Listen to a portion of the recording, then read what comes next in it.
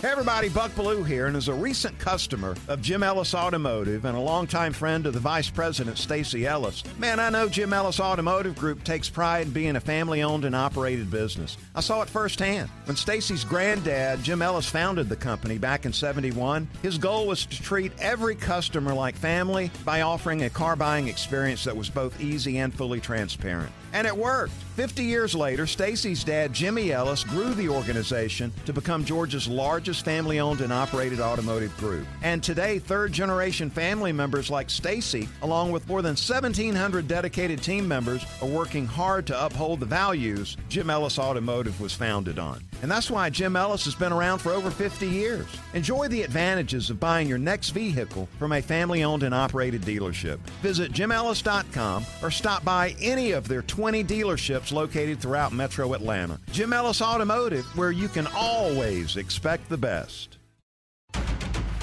It's time to face the music. It's your day in court with the people's lawyer, Bruce Hagen, and attorney Ray Giudice. Your day in court with Bruce Hagen and Ray Giudice. I always want you to know how to get a hold of these guys in case you're in need of legal expertise, and there's no finer two lawyers than the two that sit in here with me this morning on Extra 106.3. Bruce, how do people get you in that case they need you? Oh, great to be here today. Easy to find me. It's Bruce at hagen-law.com is my email. HAGEN-law.com is the website. You can call me 404-202-2233. Always available. We handle personal injury claims from simple soft tissue neck injuries that may not be quite so simple as they seem to the most complicated and catastrophic injury cases out there. So if you have a question about a case like that or really anything you need, just give us a call, send me an email, whatever it is. Happy to help you in any way that I can. Ray Giudice, 404-964-4185. That is my direct cell number. I answer it. 404-554-8800 is the office number right here in Roswell now.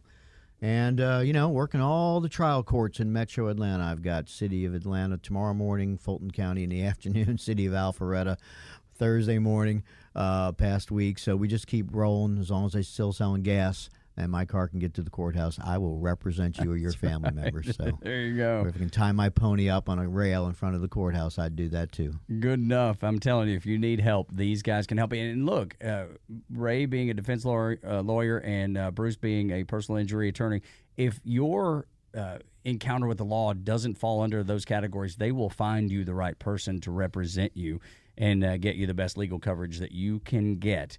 So let's start out today. We've had a FBI that raided Donald Trump's Mar-a-Lago home in Palm Beach, Florida. The FBI executed a search warrant, but to get that warrant, they had to go to a federal judge. And getting a federal search warrant or a warrant at all seems like it would be a pretty difficult task. It is under the most minimum circumstances. So, in other words, we think there is someone selling drugs out of a home, and it's an amount that's federal level, or it's coming from out of state. The FBI goes in front of a magistrate judge. They swear out an affidavit, usually a couple of pages. They've got an informant, a hand-to-hand sale. They've got some evidence, good evidence that is not beyond a reasonable doubt, maybe level evidence, but solid probable cause that a crime is being committed in that house. And we need either a search warrant and or an arrest warrant to get into that house. There's no knock warrants. We can make a brief aside to that because that's even a higher level of care and evidence that must be shown. Now, we're talking here, in this case, about a search warrant of a private property, not a business or a car that has less rights, less protections, of a former president of the United States and his office, his safe, his upper drawer in his desk. Mm-hmm. Okay. I don't think that's ever been done before. No, I don't even first. think in Watergate that we got that may have happened next if Nixon didn't turn over the tapes and then the redacted tapes and all that. I think that's what Peter Rodino and those folks were going to do. Senator Sam Ervin. I've watched a lot of that recently. It was replayed on either PBS or another channel, and man, I lived through that. I was in 74, I was, 15, 16 years old, and I watched every minute. Elizabeth Holtzman, think of the heroes. And I got to meet, just a brief aside, because that's what I do. I did get to meet Senator Baker, Howard Baker, several years ago And my ex-wife worked for his law firm, the Baker Donaldson law firm out of Memphis and Nashville, Tennessee. And I got to meet the man who asked that question: what did the president know, and when did he know it? And we're probably at that stage now. That's what this warrant is. What did the president know or do, and did he commit a crime, or one of his staff members, in apparently focusing on documents taken from the White House, the Oval Office, that should have been archived or sent to the Secret Service or the FBI. They should have been sealed. And the allegation allegedly in this affidavit from the FBI seeking the search warrant is that that office, that home, has reasonable certainty of containing documents that are linked to the commission of a crime, a federal crime. Yeah, including potentially inside a safe within the property. Right. And so, the idea that, hey, they broke into my safe, well, there's a warrant that probably specifically said may search the contents of any safes found on the premises. It is not easy to get a warrant. Keep in mind that while this is a legal action, none of us are so ignorant to think that there's not politics involved here. You're talking about a former president, and you've got a head of the FBI who was appointed by that same former president. You've got, we don't know who the judge was, I don't think at this point, who issued the warrant, but, a federal judge who's going to be viewing this. You've got the head of the Department of Justice who is certainly in the loop on this, whether the President Biden was in on it or not. The head of DOJ was, the head of the FBI was, and for this to happen and go to a federal judge with an application to get a warrant and put on this kind of evidence, there had to be a virtual certainty that some sort of illegal conduct took place for them to take this step, understanding the catastrophic disaster that would fall on all of them and others if they're wrong, and then to persuade a judge that you should be the judge who signs your name to this warrant, understanding, as hopefully all our listeners understand, that nobody is above the law in this country. We don't have kings. We have elected officials, and they have responsibilities to us as the people, and nobody is above the law. And understanding all of that, that this judge had to weigh heavily before he signed a warrant, understanding that I'm signing a warrant here to search the home of the former president, and this better be the strongest presentation for evidence of a potential crime that I've ever seen. That judge, he or she, will be judged for history, in American history, in law schools. That affidavit is going to be looked at by Court of Appeals, by law students, by law professors. There's going to be papers about it. But a couple quick things Bruce wisely pointed out. So let's go back to our application. It's got to be specific as to what you're looking for, or at least the best description, and where it could be found. So let's give an example of what wouldn't work. Yeah, I want to search that house. I think there's a stolen 68 Camaro.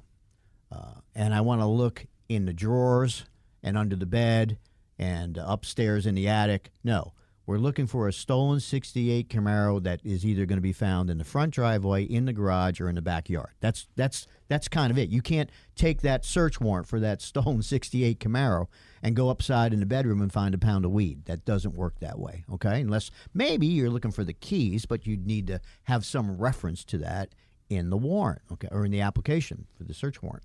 So this had to be extremely specific as to what they're looking for and where they believe they're going to find it, because not only did they search the premises, but they broke open the safe. Okay, now that's even another level of you better be darn close to being right or right. Wisely, Bruce points out the politics, which we don't know all of it, but that federal judge that signed the warrant application came to the bench under one of several presidential, whether it was Bush or Obama or Clinton or Trump, maybe not a direct appointment, because that level of judge is not a judge that has to go in front of the Senate for approval as a general rule. That's a Court of Appellate judge or a Supreme Court justice. But they still came up under a certain political philosophy.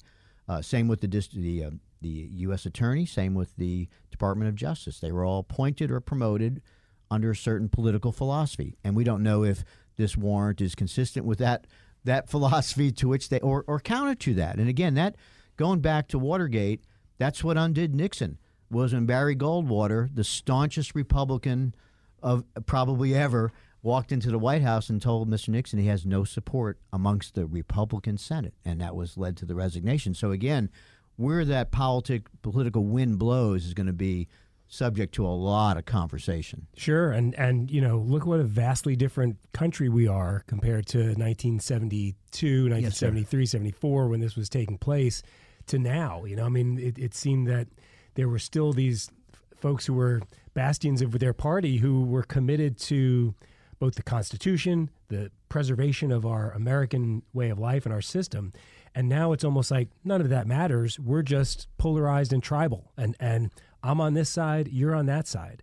It would be fine, by the way, sort of changing subjects, but it's pretty similar here.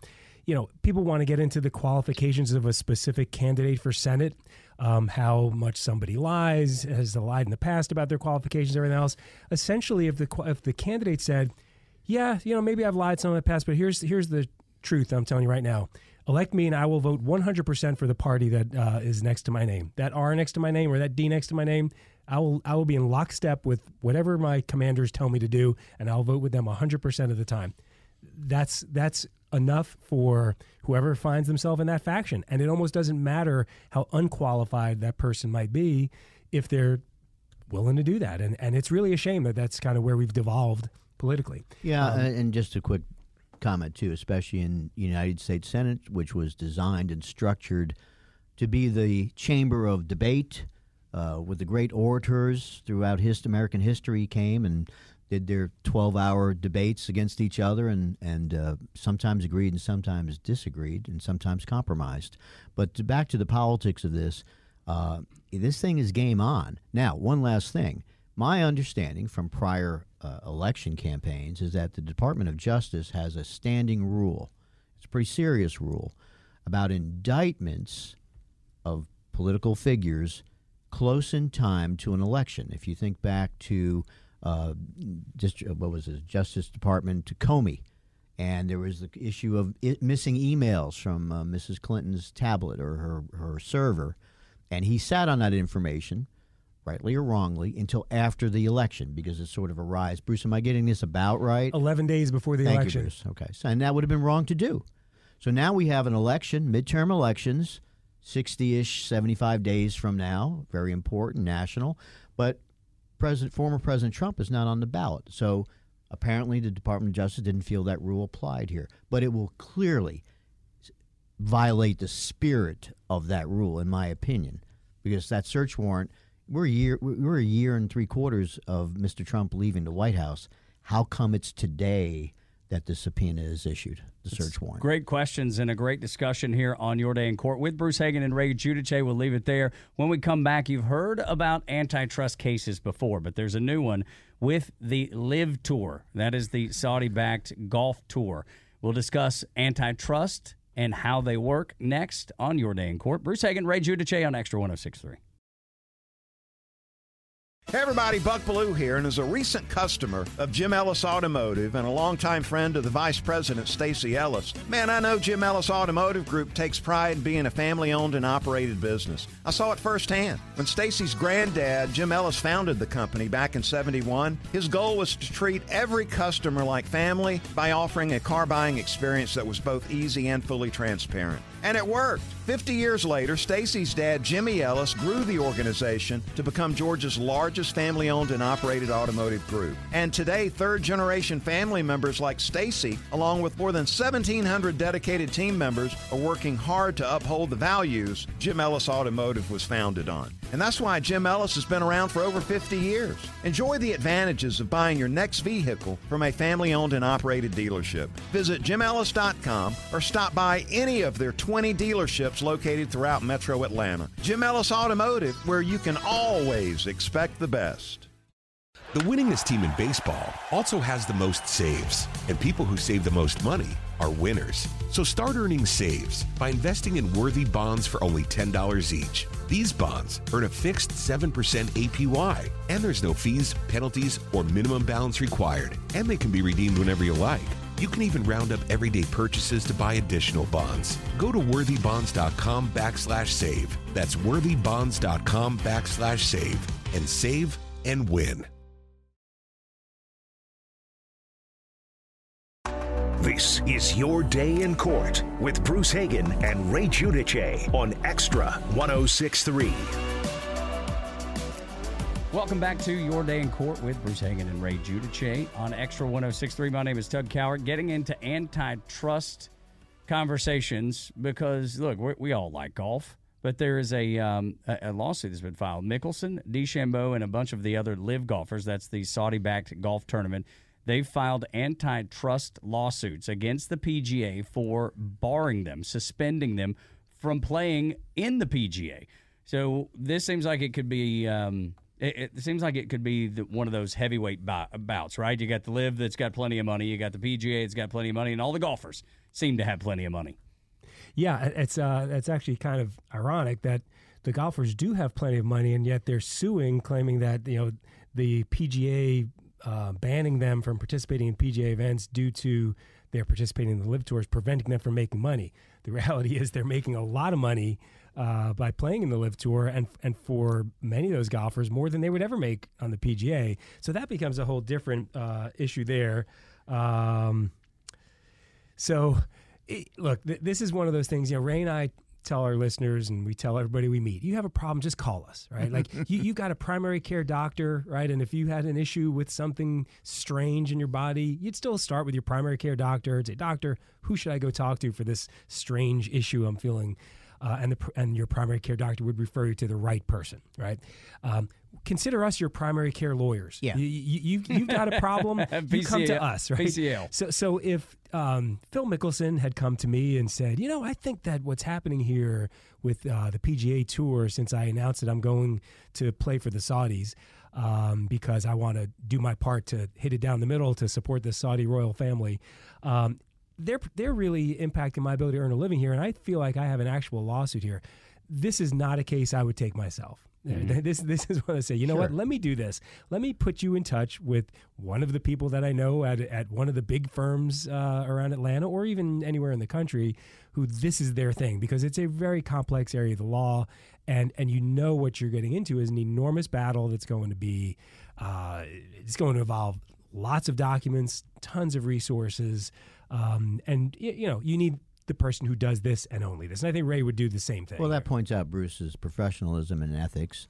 And what that means is a young lawyer or maybe a lawyer with fluid ethical concerns would say, heck yeah, I can do that. I took a business law class in undergrad and a commercial real estate class in law school, and I'll take this case, Mickelson, and just write a big check and then scramble to try to figure it out and probably get your butt kicked by some lawyer who specializes in antitrust law.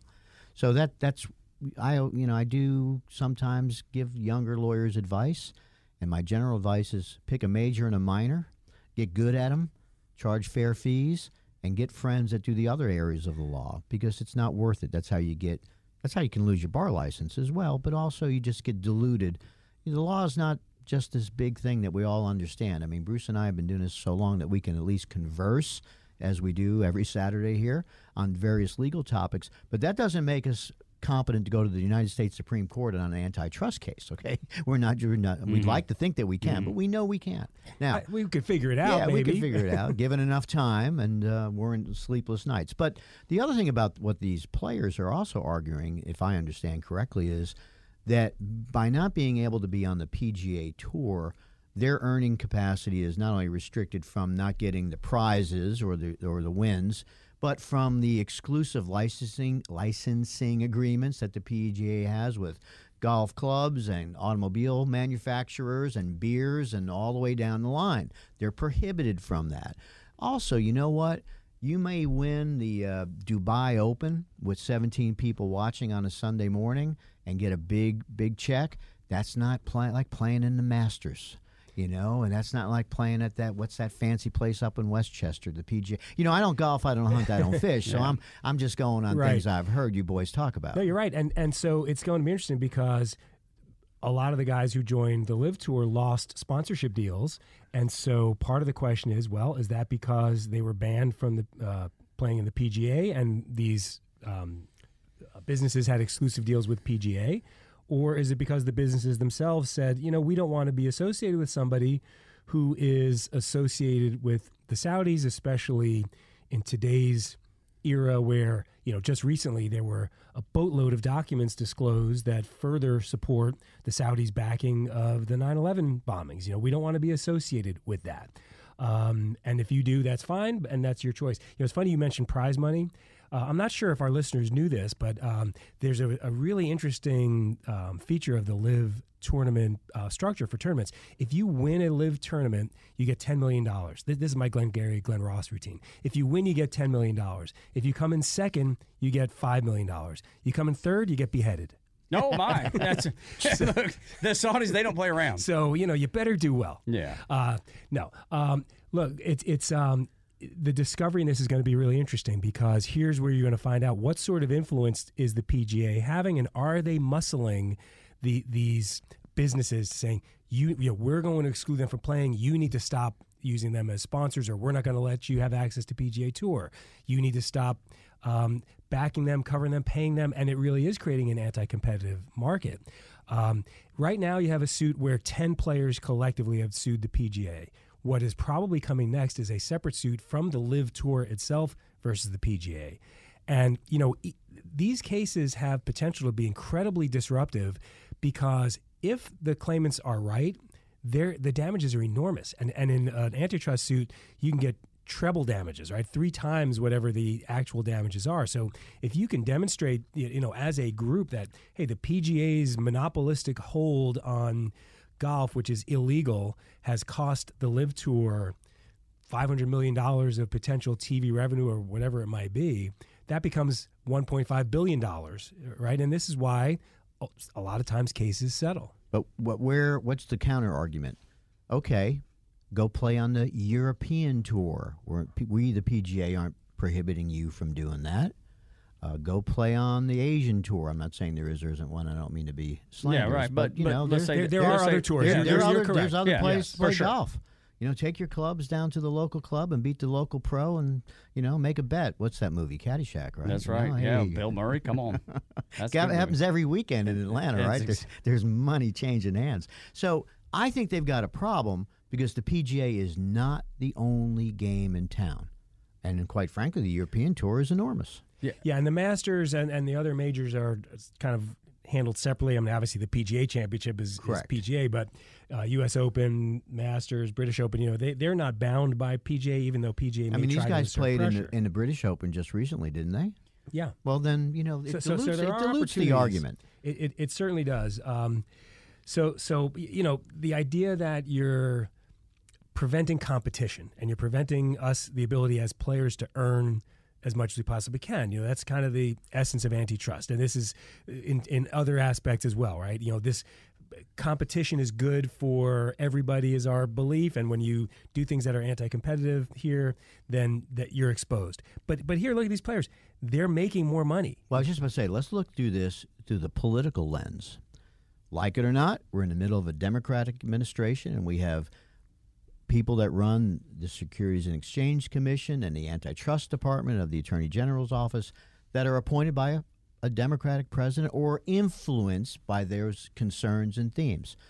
Now, there was a big haboo recently about 2 airlines joining forces or merging. What was that, Spirit and JetBlue? And one of the reasons that the merger didn't go through was that they really knew they were going to go up against it with the Biden administration, saying, no, we can't have one more big airline like Delta and United, American and Southwest. Then there's only 5 of y'all splitting it up, and that's not competitive. And the second component, Bruce puts out the first one is, does it prohibit my ability to earn a living? But from this administration, a more of a Democratic administration, I think the second component is, does this affect the general public? Does this affect folks? Are they not getting their medicines because Merck and Pfizer and Schering-Plough all joined forces and won't make insulin anymore? I mean, those are the kind of questions that I think this administration is going to shrug their shoulders.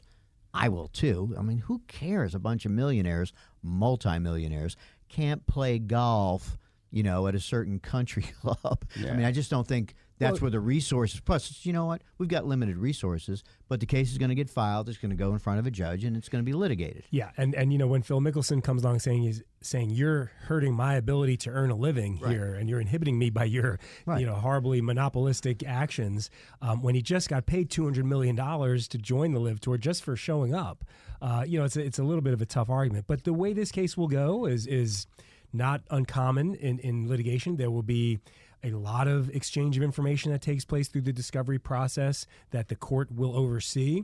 They may seal a lot of that information, meaning the public should not be allowed to learn about it because it's so central to the business model of these two groups that are involved that they may protect this from just being disclosed. And based on the information that comes out, there will be motions filed for summary judgment, meaning the PGA will say to the judge, this is the information that's been developed under oath through the discovery process. And based on this information, there's no viable legal theory that allows the claimants to recover any money. And therefore, Judge, you should throw this case out. This should never get to a jury. And the attorneys for the players will argue, no, Judge, there are these facts that have come out in the discovery process. And these facts, if they're decided by the finder of fact, which is a jury, in favor of the players, would support a theory of recovery against the PGA. And because there are material facts that are still disputed, this case cannot be thrown out as a matter of law, must go to a jury to decide those facts. And so you might see the case get severely streamlined by a judge who's saying, all right, there's only this issue that there's a factual dispute on, so we're only allowing that theory to move forward. Or you might see the entire thing go forward, or you might see the entire thing get thrown out. And then, of course, appeals process or compromised. Continues. Yeah, so I was about to ask but that's how cases get settled. Is when there's risk on both sides. We know that's how cases get settled. When the AFL challenged the NFL back in the 60s and was threatening litigation and who was drafting who, and Namath signed with the Jets, and all of a sudden everybody got in a room and said, you know what? Guys, there's just so much money to be made. So let's absorb the AFL, and now we're the NFL. Yeah. When the World Hockey League challenged the NHL, same thing. 4 or 5 more teams came in, which the NHL was probably going to expand to, and everybody made money. The WFL sued and beat the NFL, and the jury gave them $1. Maybe it was the judge. So I think there's going to be the transfer of money. Yeah, because there's so much of it. But just $1? You think it'll be like a no? I think it'll get settled. Okay, yeah. I think it'll get settled, and I think it'll look. The Saudis can buy their way out of anything, and they do. The PGA is a great receptacle of other people's money, and they take it.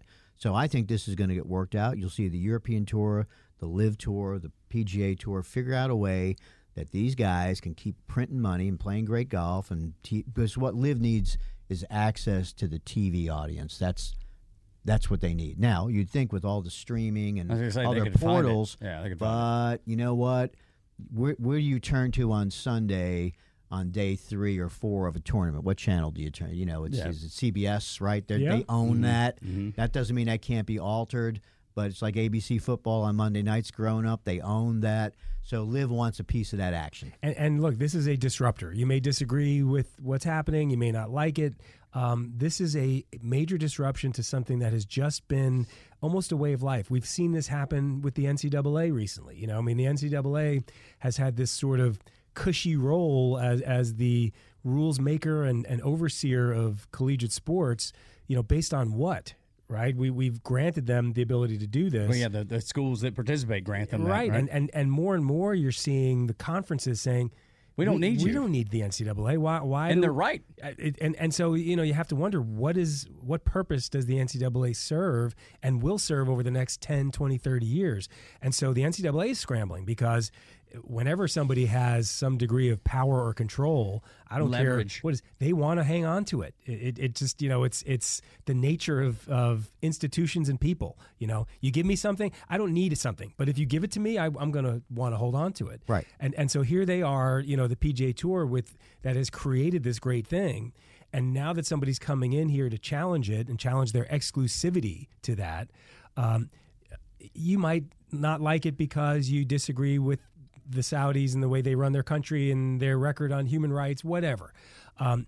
it could be another American corporation that's doing this, saying we're going to come in and challenge here, and you'd have the same thing, And so the difference is the Saudis don't need the money and have the money to fight this thing to the end. But it gets really emotional because people are that being the case. Who's backing the league is why people, I think, have the biggest issue. I mean, it's certainly the reason I have the issue with them. But look, I don't pretend that the PGA is innocent. Right, I think they have some backing that most Americans, if they knew about, would probably struggle with as well. They are not an emulsionary institution, which I think is a fancy word for charitable. Yes, that's right. Yes, sir. They're I in like it for that. the green bucks. That's right. And just like everybody involved. And again, I think that as the antitrust case moves forward, I think that's kind of the undercurrent is, hey, wait a second, does this really affect the public, the citizenship that we're, as a government institution, are supposed to protect? Is this what the law of antitrust was designed to do? A bunch of millionaires arguing about where they can park their yachts. That's essentially what we're talking about here. Right. Yeah. It gets sideways really, really quick. But so how do we see this shaking out? What do you end all be all? What happens? You go into probably A year of litigation. Okay. The lawyers, look here. Let me just tell you now. When you hire a lawyer like Bruce or I on either a flat fee or a contingency fee, meaning we've got to win, we've got to be successful, or this is the fee for the case from soup to nuts. But when you hire these guys and gals, they're paid per hour.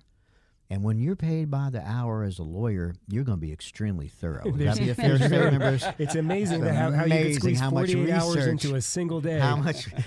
I had a law professor at Emory Law School, and he was involved in the TWA litigation, which is an antitrust case against Pan Am and back in the day. And he bragged to us how he once billed 36 hours in a 24-hour day because he had to fly from New York to L.A. for depositions. Crossing so he time. billed those 5 hours, 6 hours, spent a day in Los Angeles taking depositions and thinking hard, and billed for the 6 hours coming back. Goodness. Okay? Now, that's 1982, guys, when I started law school for exactly 40 years ago, and that would be frowned upon even at our largest institutions. Maybe so, but I read something in the Atlanta legal papers here that the folks at the largest law firms now are billing, some of them are billing $2,000 an hour and upwards. So why rush?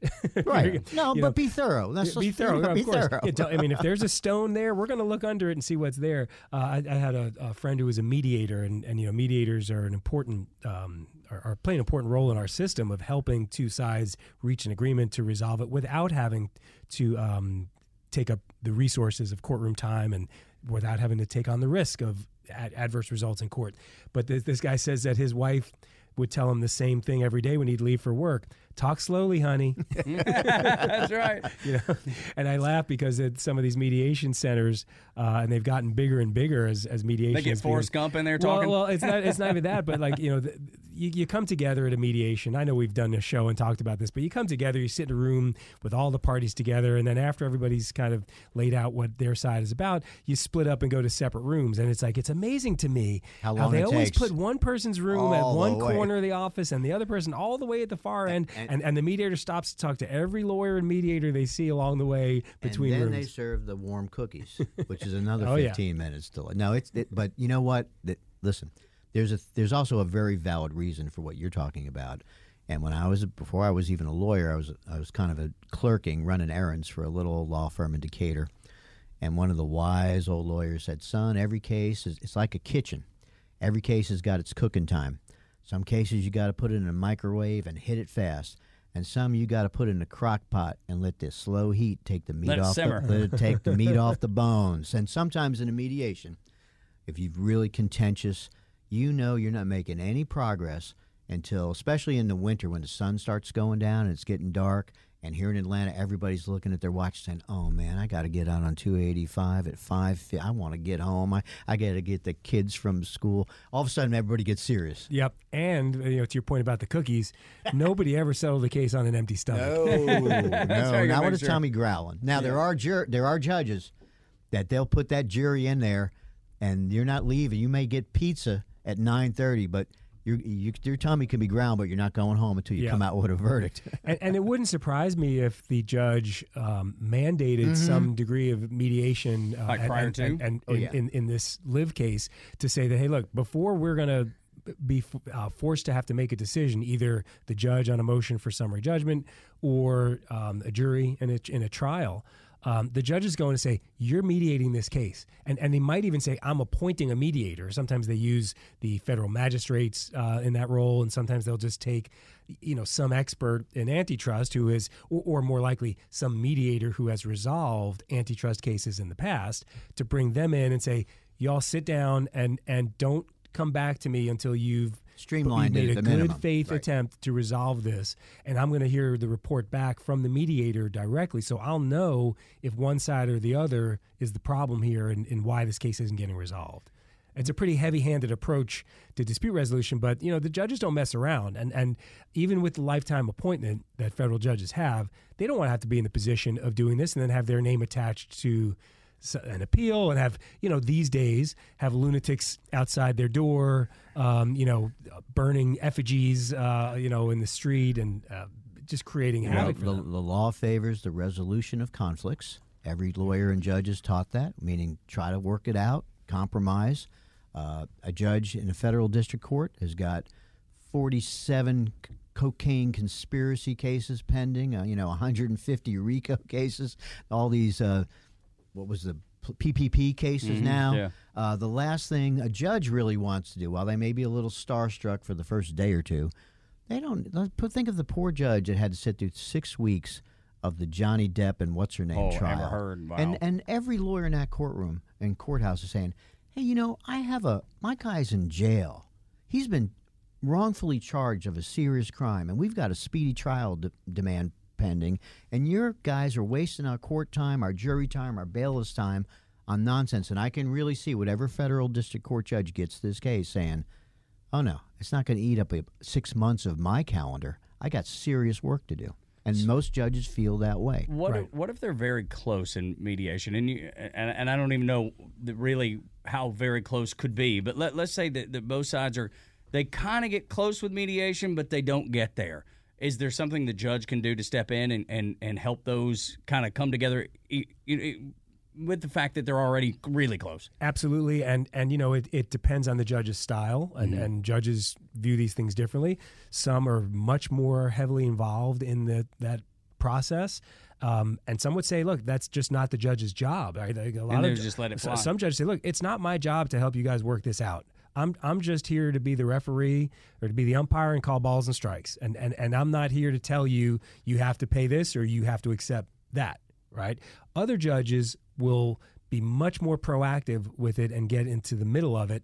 And as litigants, I'm not trying to get the judge on my side necessarily, but I'm also not trying to piss off the judge and have the judge know that because I am being unrealistic in my approach and in advocating for my client, or rather my client is being unrealistic about this, that now I've alienated the judge to the point that I can't expect any rulings to go my way on any jump ball in this case. I'm not saying that the judge is going to take a big leap against me on an issue of law that's so clearly in my favor.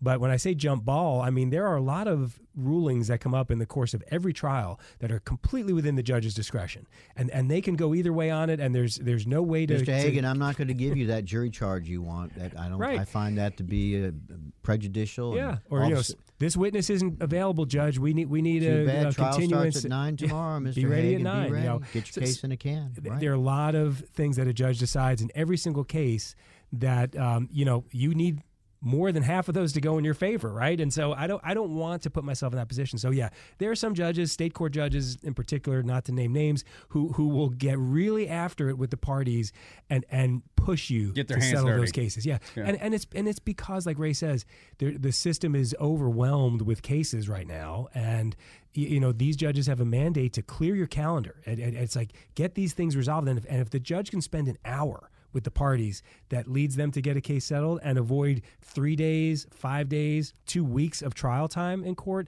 that judge has done a great thing for the system. One thing I don't know if we ever really raised in our previous shows, that in Georgia, we don't have judges that are specifically set aside for criminal cases and specifically set aside for civil litigation. We have some divisions, like the family law division, that 2 or 3 judges per couple of years will only do family law divorce. It's only because that's about all you can take before you're ready to commit hara-kiri. But so most of our Metro Atlanta Superior and State Court judges have 2 weeks of criminal, 2 weeks of civil, 2 weeks of criminal, but the criminal just keeps backing up. And the civil keeps backing up. But judges get elected and elected based on a backlog, not of real estate disputes, not of whiplash, auto accident cases, but of criminal cases where the DA stands on the courthouse steps and says, these judges aren't moving these cases. And the public defender office says, we have 2,200 guys in the Fulton County Jail. The judge. So that's the emphasis. So as Bruce wisely points out, if on a financial dispute and you're 5% away from what would settle the case, there's a number of judges that we call it the hot box. Right. Let's go back in chambers and talk for a few minutes. Madam Court Reporter, we don't need you in the back. Right. And there was a DeKalb County judge, and I love him. He'd bring you back on a personal injury case, which I've handled a few, and he would go through his notebook of the last year's verdicts and say, you want to, just here we go. You think it's worth this? This jury said no. I mean, and, you know, you're obligated to go tell the client what just happened, that you got taken to the woodshed. Right. Yeah, my goodness. It seems like it could be that judge was on my list of like judges that I never want to be in front of, because his book was not a book intended to get the insurance companies to pay you more money. No, it didn't help us. His book was to tell the person sitting next to me, the plaintiff, the one who's suing, like, you're going to lose this case. Here's how little money the juries have come back with, and you need to take whatever their last offer was. And in that jurisdiction, it has changed 180 degrees from those days of zero verdicts, or they give you the ambulance bill and the emergency room bill. Not anymore. I once said to that judge, do you happen to have results from other judges' courtrooms within the same courthouse? Because that has not been my experience. Right. And so, you know, I was younger and would say things like that, you know, at my peril, because it's like, all right, now this judge hates me too. It's like, all right, he's Add old. him to the You list. got to be retiring soon. He's actually a wonderful human being. Yeah, nice man. Really nice. But, you know. Right, yes. When we come back on Extra 106.3 in Your Day in Court with Bruce Hagan and Ray Giudice, we talked about expenses that you can challenge. What about your tax bill? How do you do that? We'll talk about it next here on Your Day in Court.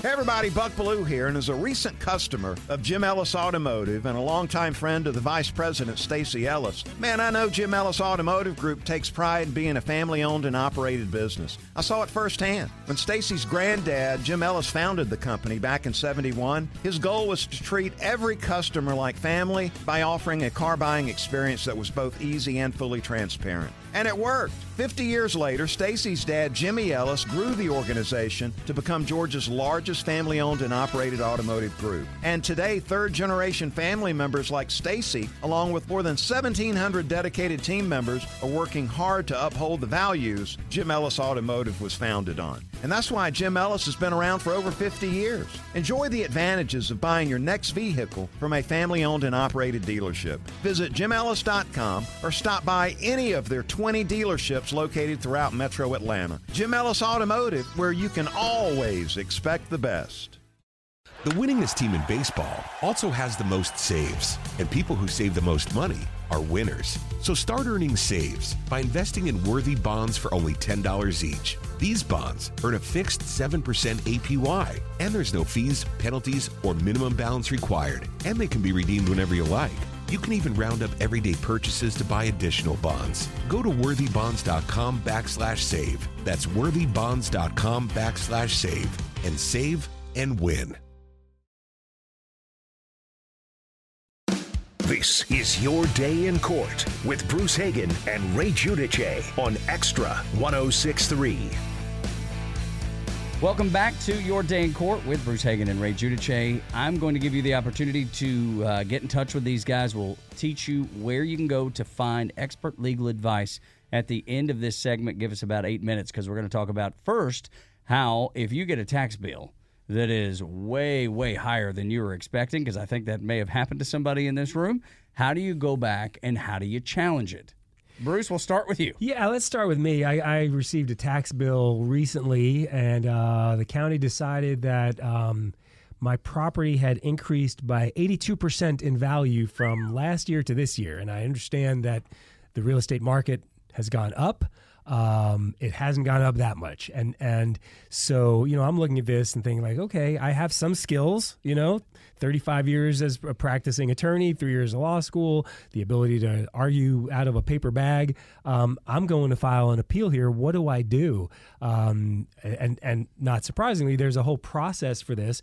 And I would just say that if you are faced with this sort of situation, you don't have to get a lawyer to do it. You can do these yourself. There are companies out there that will help you and will do it for you. And some of them, I think there are different financial arrangements that they have. Some of them will take a fee based off of how much they save you on your bill. But it's not magic. And so among the things you can do, first of all, pay close attention to the deadlines that you have and follow everything to the letter of what it says there. And it'll tell you right on the notice of that, you've got 45 days to file your appeal in writing. And that's just the start of it, and it doesn't have to contain all the magic theories that you might have as to why this is improper, but it's basically putting on notice that I'm filing an appeal. There's a thing called the Board of Equalization, which is a group of citizens from the county where your property is located that will step in, and they can hear an appeal as to why this assessment was unfair, and they get to make a decision that can become binding if you choose to accept it.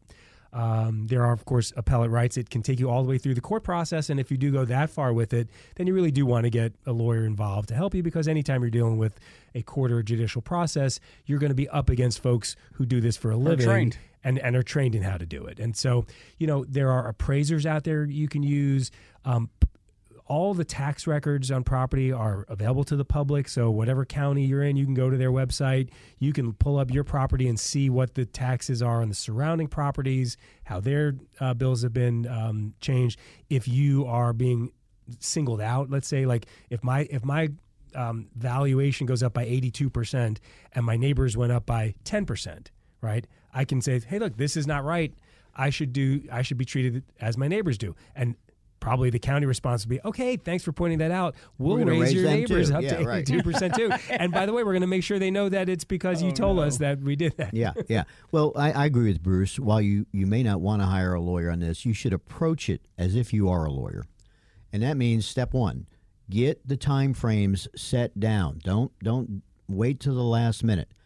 The king, the sovereign, does not make it easy to either sue the king, and we've talked about sovereign immunity and statutes of limitations and analytium notices and other shows.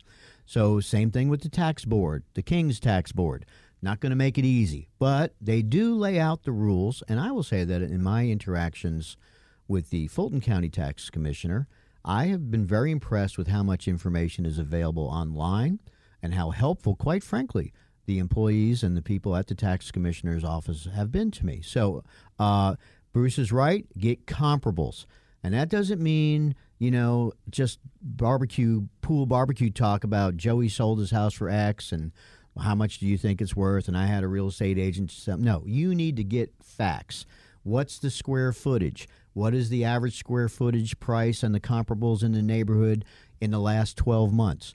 Maybe some aerial photographs showing why your property is you've got a highway behind you and it creates noise, so it's not going to be that easy to get the full fair market value. What distinguishes your property from the other properties in the neighborhood? Maybe you do need to be down in that 20% increase rather than the 80% increase. So approach it like you're proving your case, because that's what you're doing. Because if you lose, now you've set the marker at the 80% increase for the next increase. Right. It's the reverse of Einstein's theory of compounding interest. Yeah, you're being compounded by the government. You're being pounded by the government. And the other thing is that when you do this appeal, you also, I believe, you freeze your property value assessment for the next 3 years after that. So it's sometimes it's worth doing it just so they don't continue to increase you. There's a lot of information available online. DOR.georgia.gov is the Department of Revenue site that has state law on this. Your county tax assessor's office will have a website, and there's a lot of specific information there. The Department of Revenue doesn't get involved in these appeals, but they lay out the framework for what goes into it. And, that's whether you choose to take this to your county board of equalization, like I mentioned earlier, that you can get a hearing officer, you can even arbitrate. So all your rights are spelled out online. It's not that hard to understand, but it's certainly, if you feel like you're being treated unfairly, you should absolutely pursue it. Take good notes. Write down the name of everyone you spoke to, their number. Don't just say, well, I talked to Sally down there and she told me. And, the best way to keep up your pants is suspenders and a belt. There you go. Okay? So be redundant. Right. Make sure you've got a date stamp if you file the document. Make sure you've got a paper trail or an electronic trail of emails and communications, and save those. Print them up. Put them in your cloud. Don't just stick something with a stamp on it and think that's going to get there in time or be delivered to the right person. That's not what a lawyer would do. So make sure if you've got to go to the clerk's office or the commissioner's office, you give them the documents. They put in a little thing that looks like a stapler, and it prints a date stamp for you. Make sure you get a copy. There you go. Make sure you're prepared. And if you need great legal advice, I encourage you to reach out to Ray and Bruce. This is how you get a hold of them, Bruce. Always easy to get hold of me. My cell number is 404-202-2233. You can also email me, Bruce at hagen-law.com, HAGEN-law.com. We've got a ton of great information on our website if you're just interested. But if you want a specific answer to a specific question, shoot me an email or give me a call. Yeah, Ray Giudice, 404-964-4185. RayGiudiceLaw.com, that's my webpage, and it's got some information about me and some video lectures I've given, and maybe that'll have you to come talk to me, and maybe you'll run in the opposite direction screaming. But either way, I'm trying to be informative and helpful. There you go. But if you run into maybe a tax issue, you guys could probably recommend a tax lawyer, right? We got some great ones. Yeah, Absolutely. There you go. Easy to get a hold of, easy to get help from the best lawyers in the city of Atlanta, in the state of Georgia, maybe in the country, and we've even goofed in the universe. In the world. In the world. The known universe. That's exactly right. Bruce Hagen and Ray Giudice here on Extra 106.3. We appreciate you spending time with us. You can always listen to this show in podcast form. You can find it on any of the podcast platforms that you use, like Apple and Google Play, Amazon, Spotify, any of those. You can always find the Your Day in Court podcast edition if you missed it here on the radio. If you're just catching the back half of it and want to go back and listen to more, wherever you get your apps or wherever you get your downloads, wherever you get your podcasts, you can find this show there. Just search for Your Day in Court. That does it for us. Y'all have a great weekend.